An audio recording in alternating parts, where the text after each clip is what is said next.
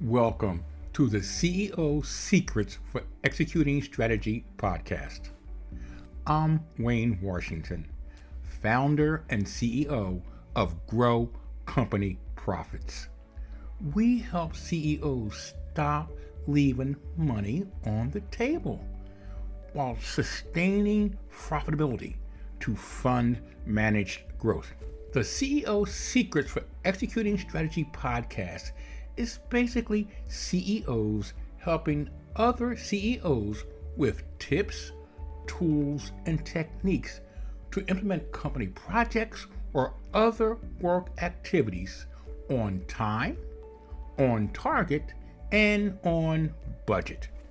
Let's spend the next 30 minutes together with my guest CEO and maybe learn some different tools to put into your CEO toolbox.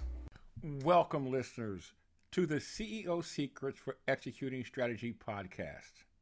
The CEO Secrets for Executing Strategy podcast is a podcast by CEOs for CEOs seeking execution excellence as they pursue sustained growth.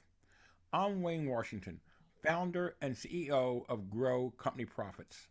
All of my CEO guests successfully operate companies with annual revenues in excess of $3 million, Today, my guest is Richard Blank. Richard is the CEO of Costa Rica's call center. So he's joining us from down in the southern part of the hemisphere. Richard, welcome to the show. I'm glad to have you. Wayne, the pleasure is all mine. Thank you so much for inviting me here today and to be with the CEO Secrets for Executing Strategy podcast.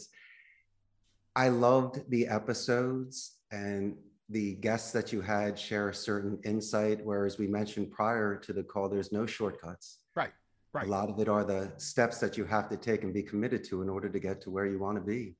And I can't wait to discuss some of those with you today. And we will. And I know we're going to keep a good time frame today. We want to respect your time. We want to respect our audience's time. So why don't I just go ahead and get right to it? And how I try to get started is, I know we talked a little bit before the call.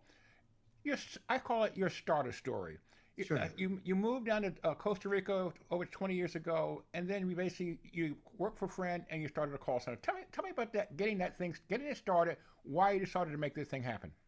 Well, before you make such a huge leap, you need to be prepared for it. Like a boxer before the heavyweight fight. It goes almost as far back to my Northeast Philadelphia upbringing at Abington High School. A lot of my friends were choosing Ivy League and certain careers in medicine and law. I chose to double down on my favorite class, which was Spanish. And so I went to the University of Arizona and was a Spanish communication major. Okay. And like yourself, my friend Wayne, you're an excellent public speaker, and we study rhetoric to make sure that our delivery is clear and concise.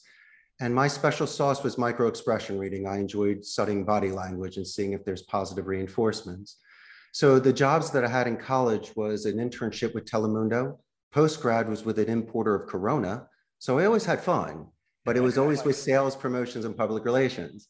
Now at 27, I was given a 1 in a million opportunity. And I know that leaving a country is a big step, but that I also realized if you don't take certain risks, you'll never know what the rewards were. And as I mentioned before, my friend, I was bilingual and was ready for that challenge. So I'm at the center and I'm with the people. I'm hundreds of Costa Rican ticos that are bilingual and amazing on the phone with their converting calls and conversing and getting positive escalations that maybe it will make sense, Wayne, to you and your audience. And as a CEO, you kind of shed some skin. And I realized that it was a rebirth, and this was in my late 20s. Okay. But I'm also going to mention something. Working at my friend's center for 4 years, it was almost my graduate school. I learned from the inside out how to run a center, from retention, customer support, HR, onboarding, the shebang. But here's the big thing, and I'm willing to admit this. It took me into my mid-30s to have my impulse control in a certain stage where I could be mature enough. I understand. To be responsible for contracts and payrolls and job stability. So I know you're expecting out of the gate teenager or genius 20s, but I was still on my vision quest. I was trying to find myself. Okay. And so in my mid 30s, I realized that A, I was capable of earning more money because the call center industry, the margins are incredible, but it's also a difficult industry. And the secret to my success, and I can pinpoint it one simple way, is gamification. I start with a happy medium. Prior to a single training class, every agent's going to play some pinball with me before they start their class with recess. So they're all relaxing and having fun and knowing each other. And the scientists say that play is the best way people can relate. So they walk in Monday morning, not at 7 a.m., at 7:30 because they just went to play. And Okay. now they're ready to take notes and have class and enjoy themselves. So that's the secret from promotion from within and working with your people and giving them their dignity, Wayne. Let me ask you a question about that. Because that is a different approach, gamification. How did you come up with that? Was that something from a study standpoint? What gave you the guts to try to implement it? I grew up in the 70s and 80s. Do you remember the show Silver Spoons with Ricky Schroeder? I wanted his arcade. We grew Okay. up playing Pac-Man and asteroids. And so now that I'm a business owner and still feel like a kid, I'm allowed to spend my money the way I want to. And behind me is a 1961 Ricola Regis and a full candy machine. And I so see them. I have the space. And in Costa Rica, there's a lot of people that have these treasures that are in the bodegas. So Okay. I call my buddy up with a truck. We drive a couple hours, and the next thing you know, I'm bringing back a Ricola for just a couple $100. That's the Wow. most beautiful machine and in Okay. wonderful conditions. But why do I do this? You asked, Wayne. Yes. Because most environments, people will be on their phone at lunch, having a cigarette, not talking to anybody. It Hmm. allows me a certain neutral, safe space environment where other departments get a chance to know one another. How about letting off some steam? How about recharging batteries? Or how about this? Instead of you coming in my office, Wayne, and me grilling you about a phone call, Uh-huh. why can't we go downstairs and play some pinball? And while you're playing, I can grill you about your pinball game, you know, You know what? and we can divert that sort of energy into something else to where instead of being intimidated and fearful, I You can know, I create the I sort of relationship. I hear what you're saying, and as you said that, that makes so much sense to me. In other words, you're picking the environment. You can have Yeah. that barrier of the desk in front of you, or you can have a neutral environment of a game room playing games. You let I won't say people let their guard down, but they're more natural. Is that a fair statement? Not only that, but think about this. They keep saying they played pinball, but they did it virtually on the internet. Now, you and I both know there's a lot of things that are much better live than on the internet. Yes. Yes. And one of them is Elton John's pinball. Okay. Because when you feel a machine, you and I grew up during this, and it was expensive. I couldn't afford pinball back in the day. No.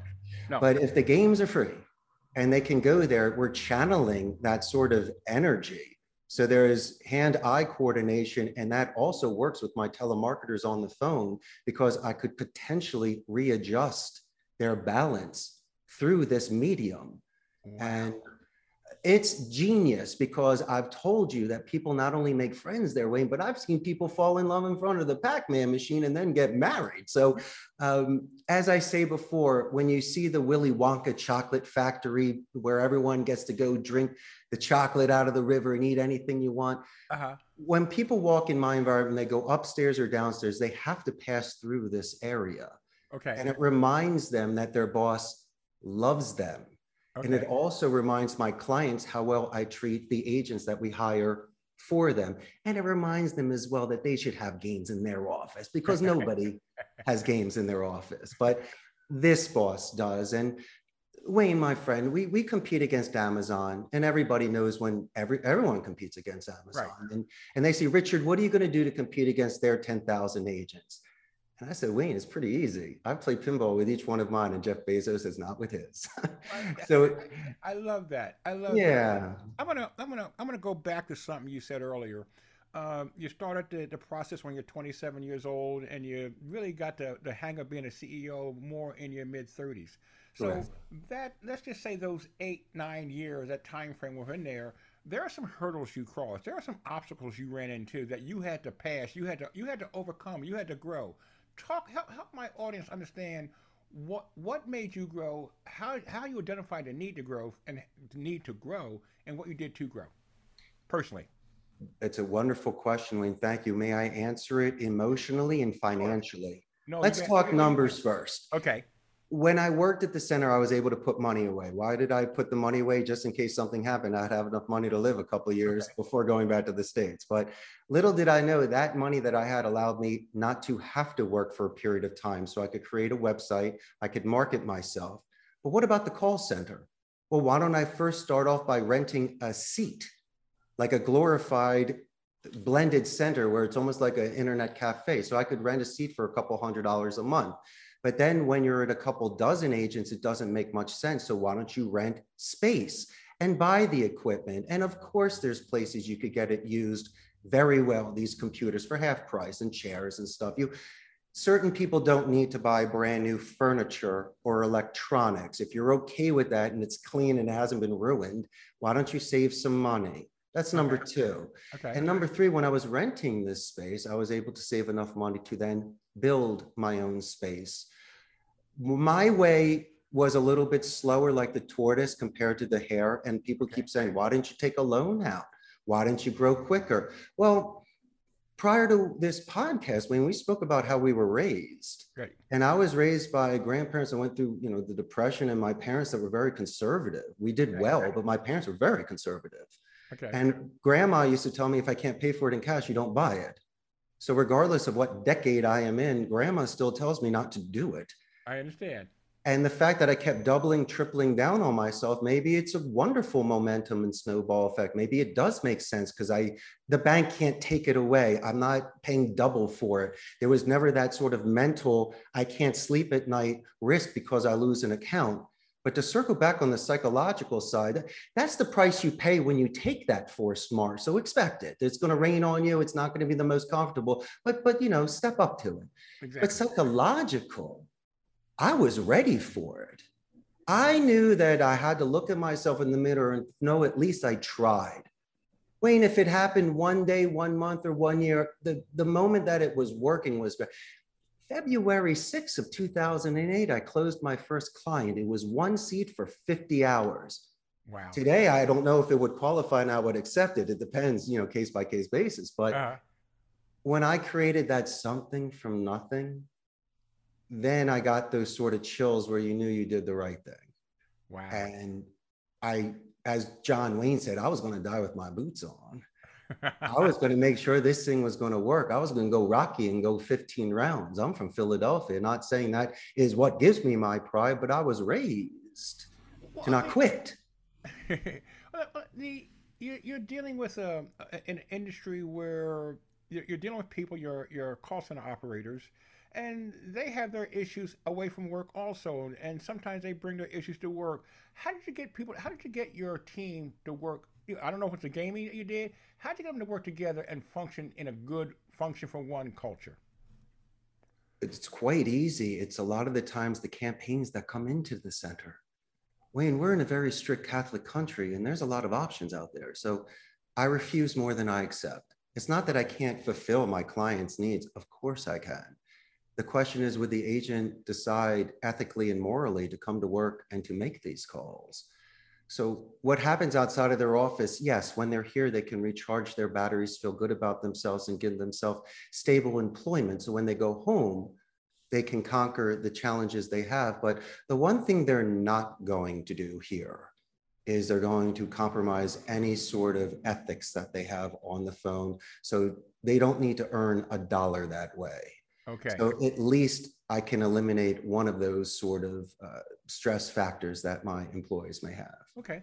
Well, and as we get ready to wind down, and I could talk to you forever because I'm enjoying what you're saying, and I enjoying the philosophy that you bring to this discussion. I'm having the best time, Wayne. I wish we could go another hour. I know you got things to do, and I have things to do, but yes, sir. Richard, what makes you a good CEO? Two things: that fortune favors the brave. That at least they know that I have vigor, that I have grit, that I'm going to back up what I say. But the second thing is empathy. I'm a North American guest in this country, a CEO of a company. I almost have multiple strikes against me. Okay. They sometimes are judging me what happened at their last job with their last supervisor or coworker, as I'm not judging them on what happened with the last guy that just couldn't step up to the plate. There's an expression, borrar y cuenta nueva. It's starting from scratch. And as I say before, if my first impression with my agents is standing next to them and playing some pinball or getting to know their names when they're smiling and laughing, I think I set a pace. And I could always buy more equipment and have different real estate and do all the bells and whistles. And there are companies that are 10 times my size. But my core foundation of how I treat myself, how I treat your audience and you, of course, we both dressed for one another. Right. And just giving people dignity, Wayne, so they don't feel like a robot or a number. That is why I've lasted 14 years, because if nobody comes back, I'm by myself at Chuck E. Cheese and I'm alone on a birthday party. So this positive reinforcement of low attrition and of people that have been with me over a decade, my hat's off. And I can't thank them enough. Well, perfect. I want to ask one last question, at least give you one last opportunity to share with my audience. What tips, tools, or techniques, or parting thought would you like to share with your fellow CEOs that might help them or brighten their day based on your background? What I love are positive escalations, because CEOs or C-levels calling into certain offices. If you have a chance to speak to a gatekeeper or an assistant, take the extra time not only to ask their name, but ask how their company is doing that day, because that person's involved as well. And when you get transferred to the decision maker, that you have this relationship, why don't you let them know that they have some rock stars working at their company? Do it verbally. When you send an email, do it written as well. We call those positive escalations. And so when you happen to call back that company, besides having that established relationship or budding relationship, the individual answering that call will then once again circle back and let you know how appreciative that they are and tell you more about the company culture, or just spend an extra minute just to chat up with you, because most people bypass. No, Wayne, you and I stop for a second as gentlemen and we ask somebody's name, because people are not nameless.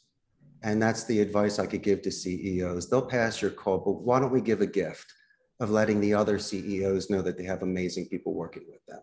I love your philosophy, and I really appreciate it. And I hate to cut it off here, but I know we both have some things to do. But people can get a hold of you. Give us a quick way of how people can get a hold of you. Absolutely. First, buy a first-class ticket and fly down here. You can come visit me. First class sounds good. Go ahead. I know. There's always an open invitation. But if somebody wants to just run by a script by me, 888-271-6750. You could shoot me an email at ceo@costaricascallcenter.com. And finally, we have a very large Facebook fan page. So you can kind of get a pulse on the Costa Rica call center industry and also see the fun stuff that goes on after work as well. Well, thank you very much, Richard. Let me just get ready to sign off here, because Richard and I would really love to thank our audience of CEOs for sticking around for today's CEO to CEO conversation.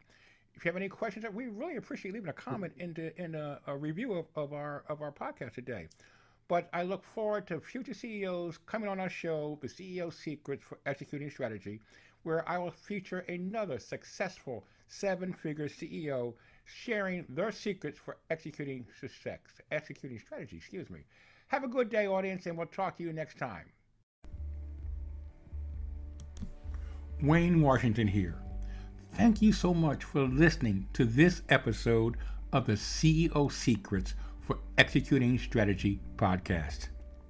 If you are a successful CEO of a seven-figure project-based client delivery environment and would like to be a guest CEO on the CEO Secrets for Executing Strategy podcast, please visit www.ceosecrets-execution.com and apply.